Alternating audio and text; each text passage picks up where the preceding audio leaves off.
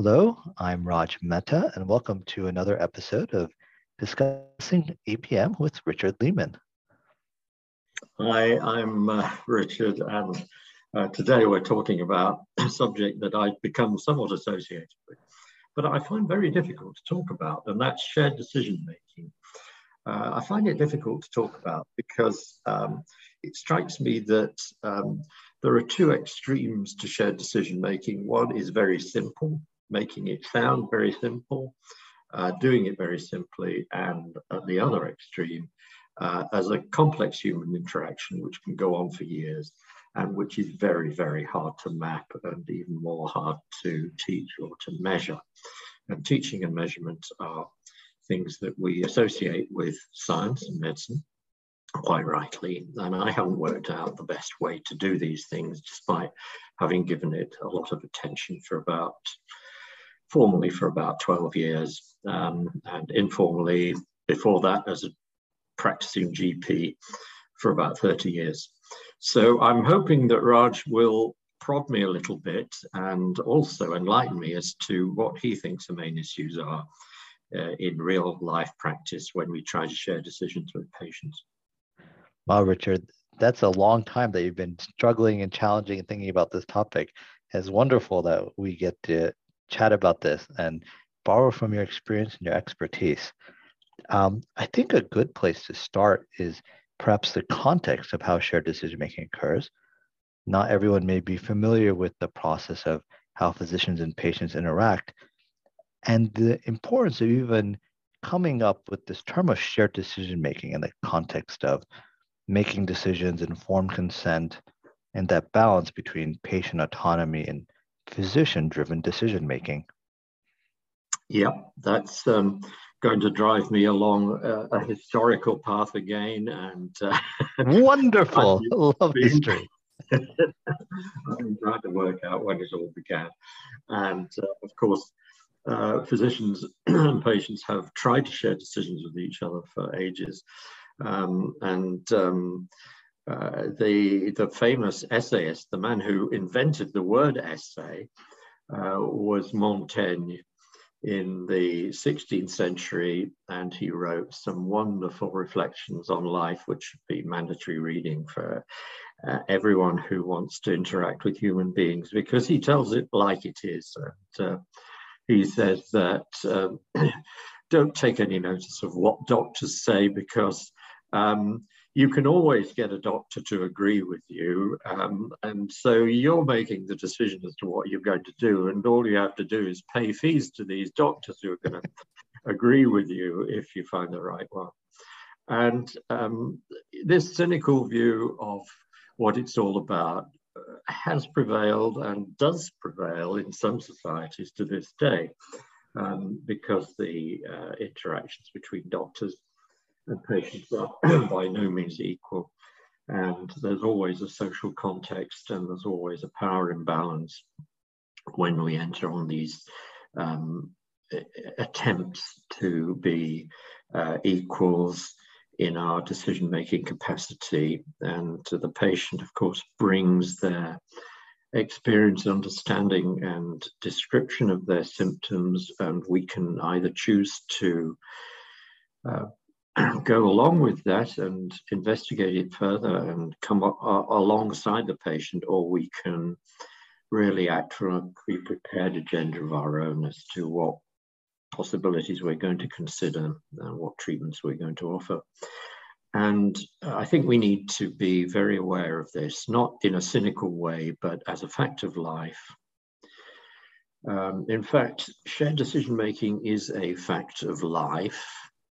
Life appears to share decisions from its very primitive forms. Fungi seem to share decisions about where they're going to send out mycelium to investigate where food sources are, and if they don't find any, then the mycelium shrivels up for some reason that we don't understand, and it's the same with ants. And you can say that also of pack animals and migrating birds and so forth. They all have the great advantage of not being conscious. And why it's more easy to share decisions when the consciousness isn't involved is a mystery to me, because all that we concentrate on in shared decision making is sharing cognitive processes and logical decisions and knowledge and so on. They seem to do all that without actually having to bother with it reaching the conscious level at all. And maybe we would be best if we were automata, as our politicians would like us to be, and simply go along with what's best for them, and they say for society, but it's usually for them and their bank accounts. I'm speaking, of course, as an Englishman in 2022. This may not apply to other societies and other times. Anyway, that's that'll be my. That's a wonderful philosophical and historical segue. Yes, it's, decision making is just in general complex. It's the nature of power. It touches on the notion of free will, of cognition, consciousness, and to a degree, every decision involves influences, and decisions exist in systems, and there are power balances. And I think it's appropriate in the medical context to begin with the recognition that there's patients as physicians and there's a power imbalance between them. And then recognizing that, there's physicians have the choice about what they're going to believe, how they're going to engage, how they're going to engage with the patients, and the patients themselves, whether you're very cynical or you're seeking different types of physicians or you're engaging with physicians, even if they're telling you things you don't want to hear. There's a lot of elements that touch on that, and exploring that dynamic is the core of appreciating the shared decision-making process. I think so, without getting too philosophical or sociological about it. There is an anthropology here, and we can't deny it. But on the other hand, a lot of the well-meaning effort in shared decision-making is an attempt to overcome this process, and to what extent we as rational Western logical free will believers and so on, as much as we do believe in free will, we have to respect autonomy and to try and work along these principles. And in the process, I think we have a kind of idealistic view that we can improve society by being examples of a trust-based system where knowledge is exchanged and results in human betterment. And I entirely believe in that ideal. What I also believe in is that it's very difficult, and that it's going to be a struggle in each generation, and that each society has to work out its own way of doing this. There isn't a blueprint or a simple map that everybody can follow and get to the right conclusion. It involves human beings who need the right motivation. It needs a knowledge generation machine, which is far from perfect.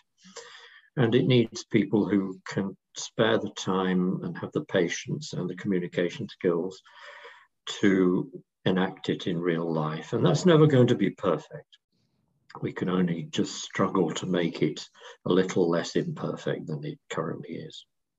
I think discussing ideals is a great point here, because in the context of the relationship between patients and physicians, there is decisions that need to be made, but we have principles and goals that try to guide this. It's one driven largely by an ethical sense, thinking of duty, and that goes back to Kant, if you will, but ethical principles that drive how shared decision making should occur as an ideal. Maybe can you touch on that a bit?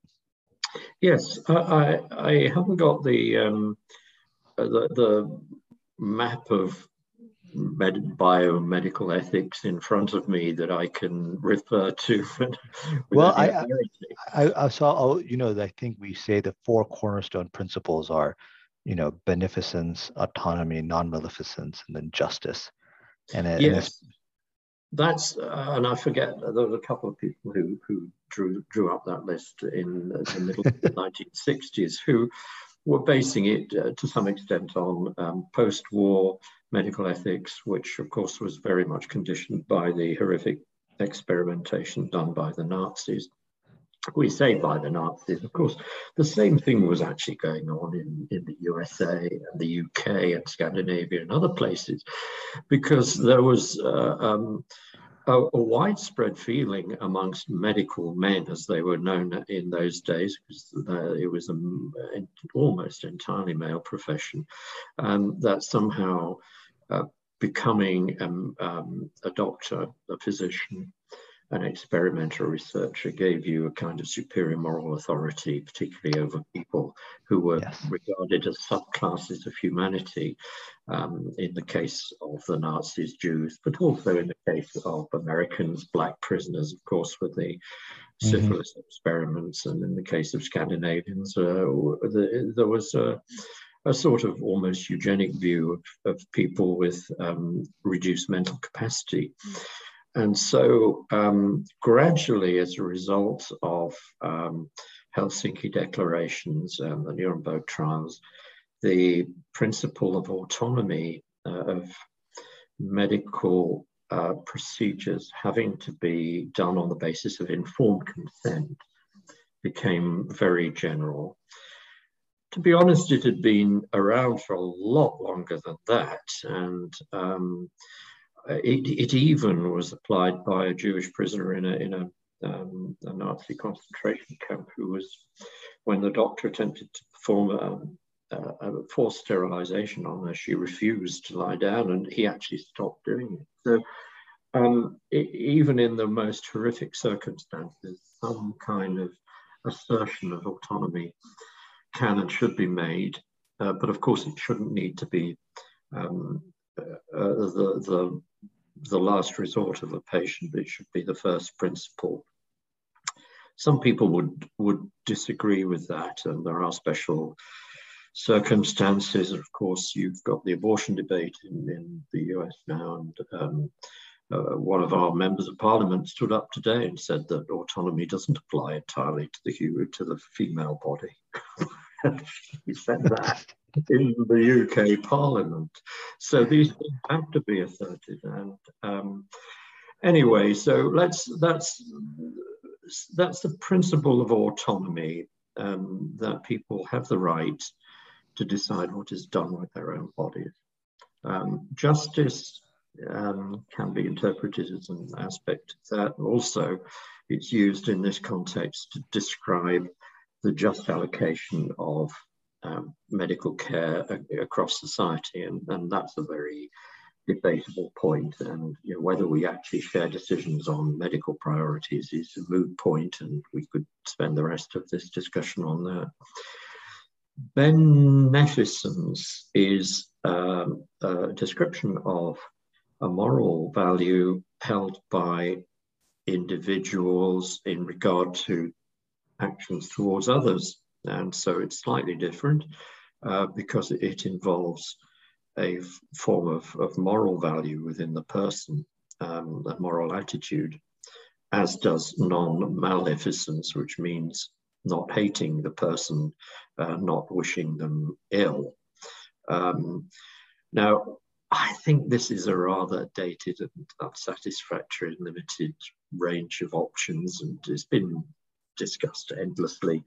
But let's move beyond that, perhaps, and maybe we can talk more in terms of practical wisdom and the necessary qualities that we as health professionals need to develop within ourselves in order to carry out shared decision making in a genuine and compassionate way. Yes, it's excellent, because we do have the ideals, and it's important to know the history and the concept of that.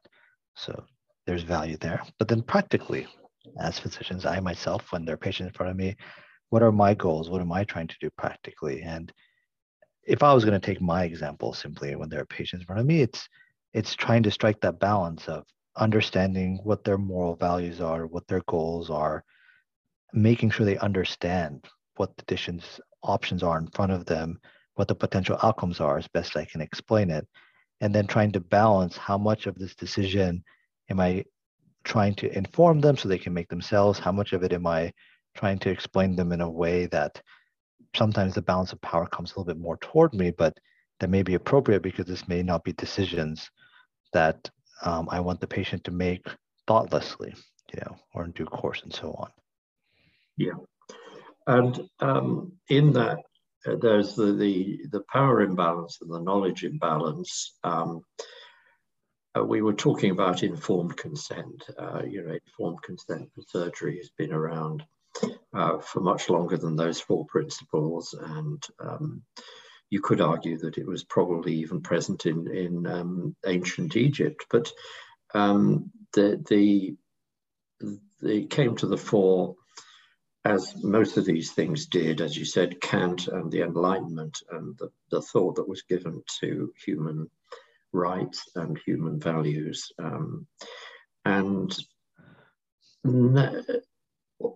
people have been asked to sign forms of consent for surgery for medico-legal purposes, or have witnesses present to the fact that they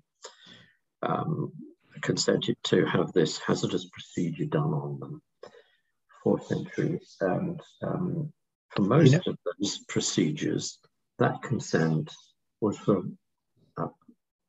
things that would actually do harm. Yeah. And that's still sometimes the case. Even today, people are persuaded by their medical attendants, surgeons in particular, have to obtain consent before the patient's anesthetized, and then they do often. They've got a carte blanche to proceed to do whatever they wish. And that's not always the best thing for the patient. And yet we cede that power to them on the understanding that they are non-maleficent and beneficent, and they are going to do the best for us according to the limits of their knowledge. Yes. And this is where we intersect with evidence-based medicine, of course. What are the limits of knowledge? Are we making them clear to the patient? Are they clear to us? Are they clear in the consent documents that we use? And those are sort of elementary questions in a way for shared decision making. They are essential. It brings 2 points to my mind. One is that to some degree, an informed consent where you sign a paper, you say yes or no to a surgery is a very binary act. So it allows us to make a clear distinction. But a lot of decisions is actually a continuum, right? Where it's not always a clear yes or clear no in the moment, a little bit towards one way, a little bit towards other. And that continuum allows a lot of space for how that process of decision-making can occur. And I think that's kind of where a lot of shared decision-making really lives, even to the point where you make that decision afterwards. And it's an interesting overlap between the physician and the patient. There's an imbalance of power and knowledge, but there's also a difference of what the patient may value versus what I as a physician may value. There's a difference in the limits of knowledge. Like I know certain things, there's enough evidence to say this works or doesn't work. The patient may not know, but then there are also things that I don't know. There's uncertainty in my knowledge base. And then there's attempting to find that meeting between, does my knowledge agree with the patient's knowledge? Do we share understanding of basic facts? Do we understand the values? Am I understanding the patient's values? And, should I be allowed to make the patient understand my values? Am I in a position to say, well, I know you want to do this, but here are my values? Or is it appropriate not to do those things? Is there a conflict resolution? The patient espouses one values, but I think their actions are implying a different value sense. And how do you resolve those challenging differences? There's so much there to unwind. Well, you've produced a list of, 15 or 20 subjects. No pressure, Richard. Exactly the reason why I opened by saying that I find this very difficult, because the simple model of going in for an operation and signing a consent form is perhaps shared decision making at its most basic, and people have worked with the basic because the complex is so difficult. And very typically, the shared decision-making tools are binary and simple to make them easy to use. And they often concentrate on one-off decisions, irrevocable ones in the case of most forms of surgery, you're left without a bit of yourself, or with a different bit of yourself, a differently shaped bit of yourself after forms of surgery. You might have an implant that you didn't have before, or whatever. In order to reverse that, you would have to go through a whole lot more surgery. So, and certain medical decisions, of course, are the same. And of course, some situations preclude shared decision making because of their emergency character, and even more, decisions are clear and necessary, and hardly a matter of debate. So all that we can pack into the simple end of the spectrum. But you, as a primary care physician, know that's the easy stuff. That's things that go on in hospitals. Those guys can be simple-minded. We have to be complicated. Because people are complicated, and we have to stick with them. We have to build trust. We haven't got a single technical skill that we are offering them. We're offering them a contract of engagement and true beneficence, in that we want them to know that we have their best interest at mind, and that those interests are not going to conflict with theirs, because if there is any conflict, then we want them to say so. We want them to open up. And that is shared decision making.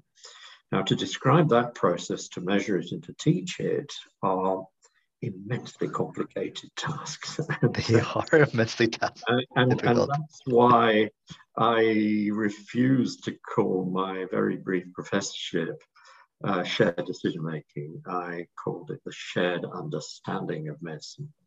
And you've already alluded to that. I don't know whether that was in conscious acknowledgement of the way that I've used it, or whether it just came out spontaneously. And I have never tried to proselytize for the term shared understanding of medicine. I have wanted it to come out of people's own mouths. If it was the right term, people would use it. If it wasn't, they would come up with a better term. I've never banged a drum or written a book or even properly an article on what shared understanding of medicine actually is, because it is too complicated, and it is a living thing, and it is in a way the whole purpose of us being the kind of doctors that we are. I'm talking about you and me now. So yeah, all those things you mentioned, plus a few more. So I select one or two and we can talk. There's I love the term shared understanding of medicine. And the reason I love it is because the shared decision making is an important concept and term, but it's so complex, and decision making is so complex, and there's so many layers to it. But before you make the decision, before you even reach that point, one of the key aspects of this is having the understanding between that patient and the physician, between myself and the patient in front of me, being able to do my best to convey that they can trust me, and to validate that trust, and then to find shared understanding of common facts, of common values, to be able to listen and repeat back to the patient my comprehension of theirs, and for me to be honest with them if I have my own. Because one of the biggest challenges sometimes with shared understanding is just, philosophical conflicts of interest. The patient may express values that I personally disagree with, and then that's tough, and I have to recognize that sometimes. And I also can't be dishonest about it. And sometimes just transparency, but also promising to not let that judge my bias as much as possible and to respect theirs is also so important. So I am fully in favor of the term shared understanding. I think it's great. Actually, Ron Epstein from Rochester, NY, has written very well about this, and that's from the context of someone in primary care who's interested in end-of-life care as well.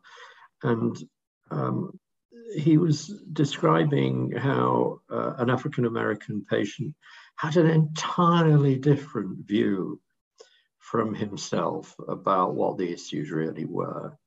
And yet they could talk with complete freedom because they trusted each other. Yes.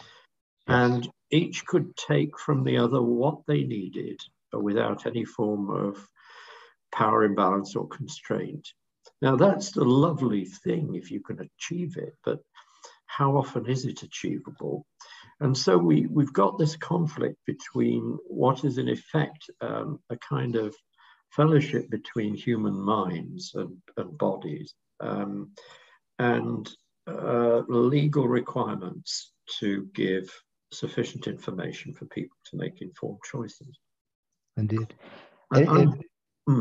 And I said, and it speaks also to just the diversity of man. I mean, we are all different people, and it underlies the importance of having different types of doctors, backgrounds, and faith understanding, because we all connect differently, and we need to serve the communities in front of us. I mean, I've been trying to think this through from the point of view of China. Well, China's 1.4 billion people, and so, it's quite an important country. But although it's a single civilization, it's any number of different peoples and cultures, and degrees of development. And so that's really conditioned my thinking in the last 5 years.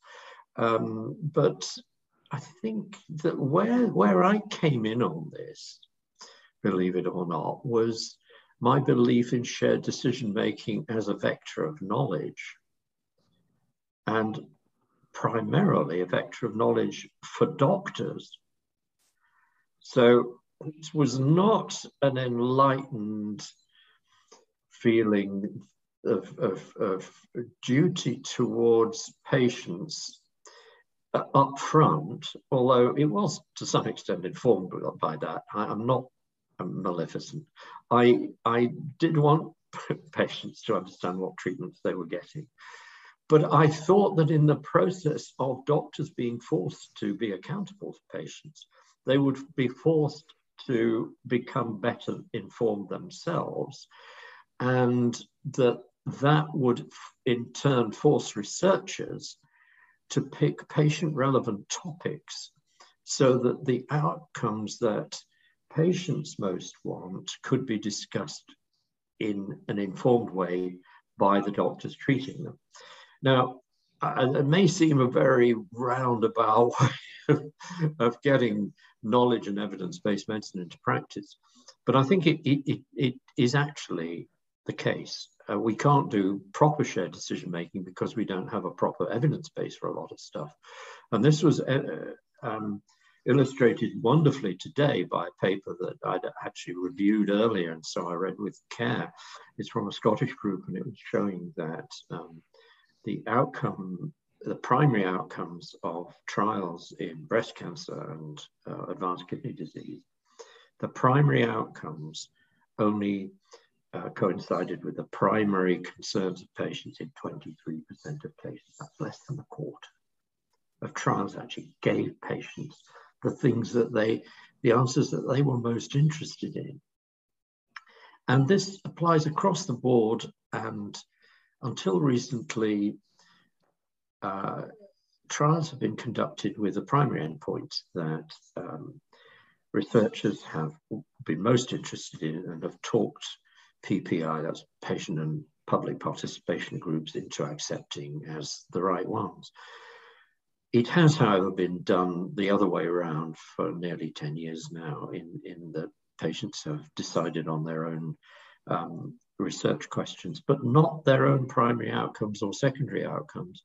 And I think in advances in research methodology, the distinction between primary outcomes, i.e. those that trials are statistically powered to measure, and secondary outcomes, i.e. those which emerge from the data, is going to get a little bit blurred, and that's going to require statisticians who, again, need to be beneficent and to be aware of what patients really are interested in.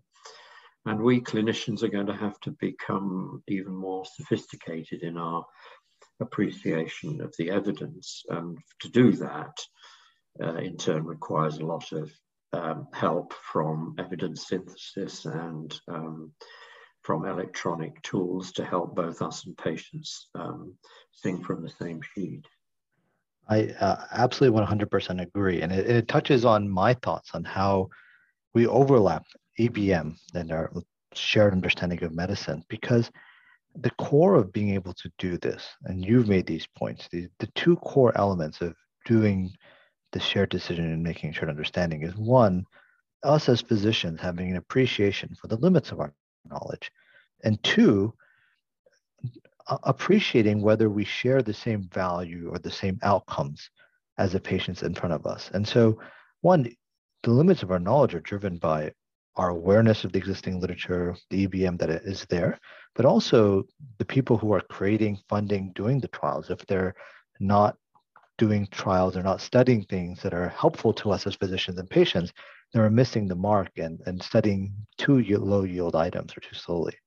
And the second, this is also integral to this, is that we have to be sure that the outcomes we're measuring are those outcomes that patients also care about. If we only focus on specific things that are very physician oriented or oriented toward standards of bureaucracy and how studies are funded and things of that nature, we miss out on key bits of information that are integral to the shared decision-making process. And so it all circles back. You know, you were sitting there with the patient in front of you, or I'm sitting with the patient in front of me, and it trickles all the way back to people who are funding, creating, designing trials and deciding what they're choosing to study and how they're choosing to study it. And if we do the right things, we have better opportunities for a shared decision-making. And if we don't, we miss out on it.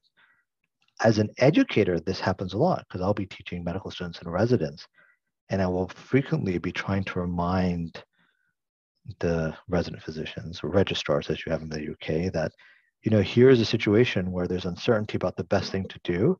And it's a great opportunity to ask the patients what their goals are and remind them of opportunities of shared decision-making and reminding them of this power imbalance. And it always draws every time I have discussions with them about areas of uncertainty, areas where we have the limits of our knowledge. And I'm like, this is actually great because we don't know, but that means we need to ask the patient what they want, right? And then this is a moment for us to do more of this. Well, that's a very sweet moment for me, actually, because that's exactly, of course, what I've been trying to say in various ways for a long time. But I'm not the only one, and I think it's a realization that's come over the profession, thanks to the work of some very notable advocates, including Victor Montori and Harlan Krumholz and others. So I think that's a great note on which to end, because we could go on forever on this. Indeed, we could. And yet I think we need to take an optimistic and idealistic view of the future, however grim things may appear to be at the moment.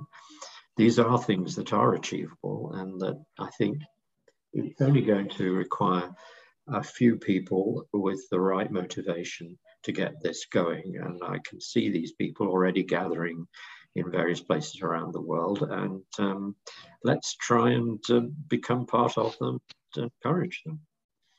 Wonderful. Thank you, Richard. Okay. All right.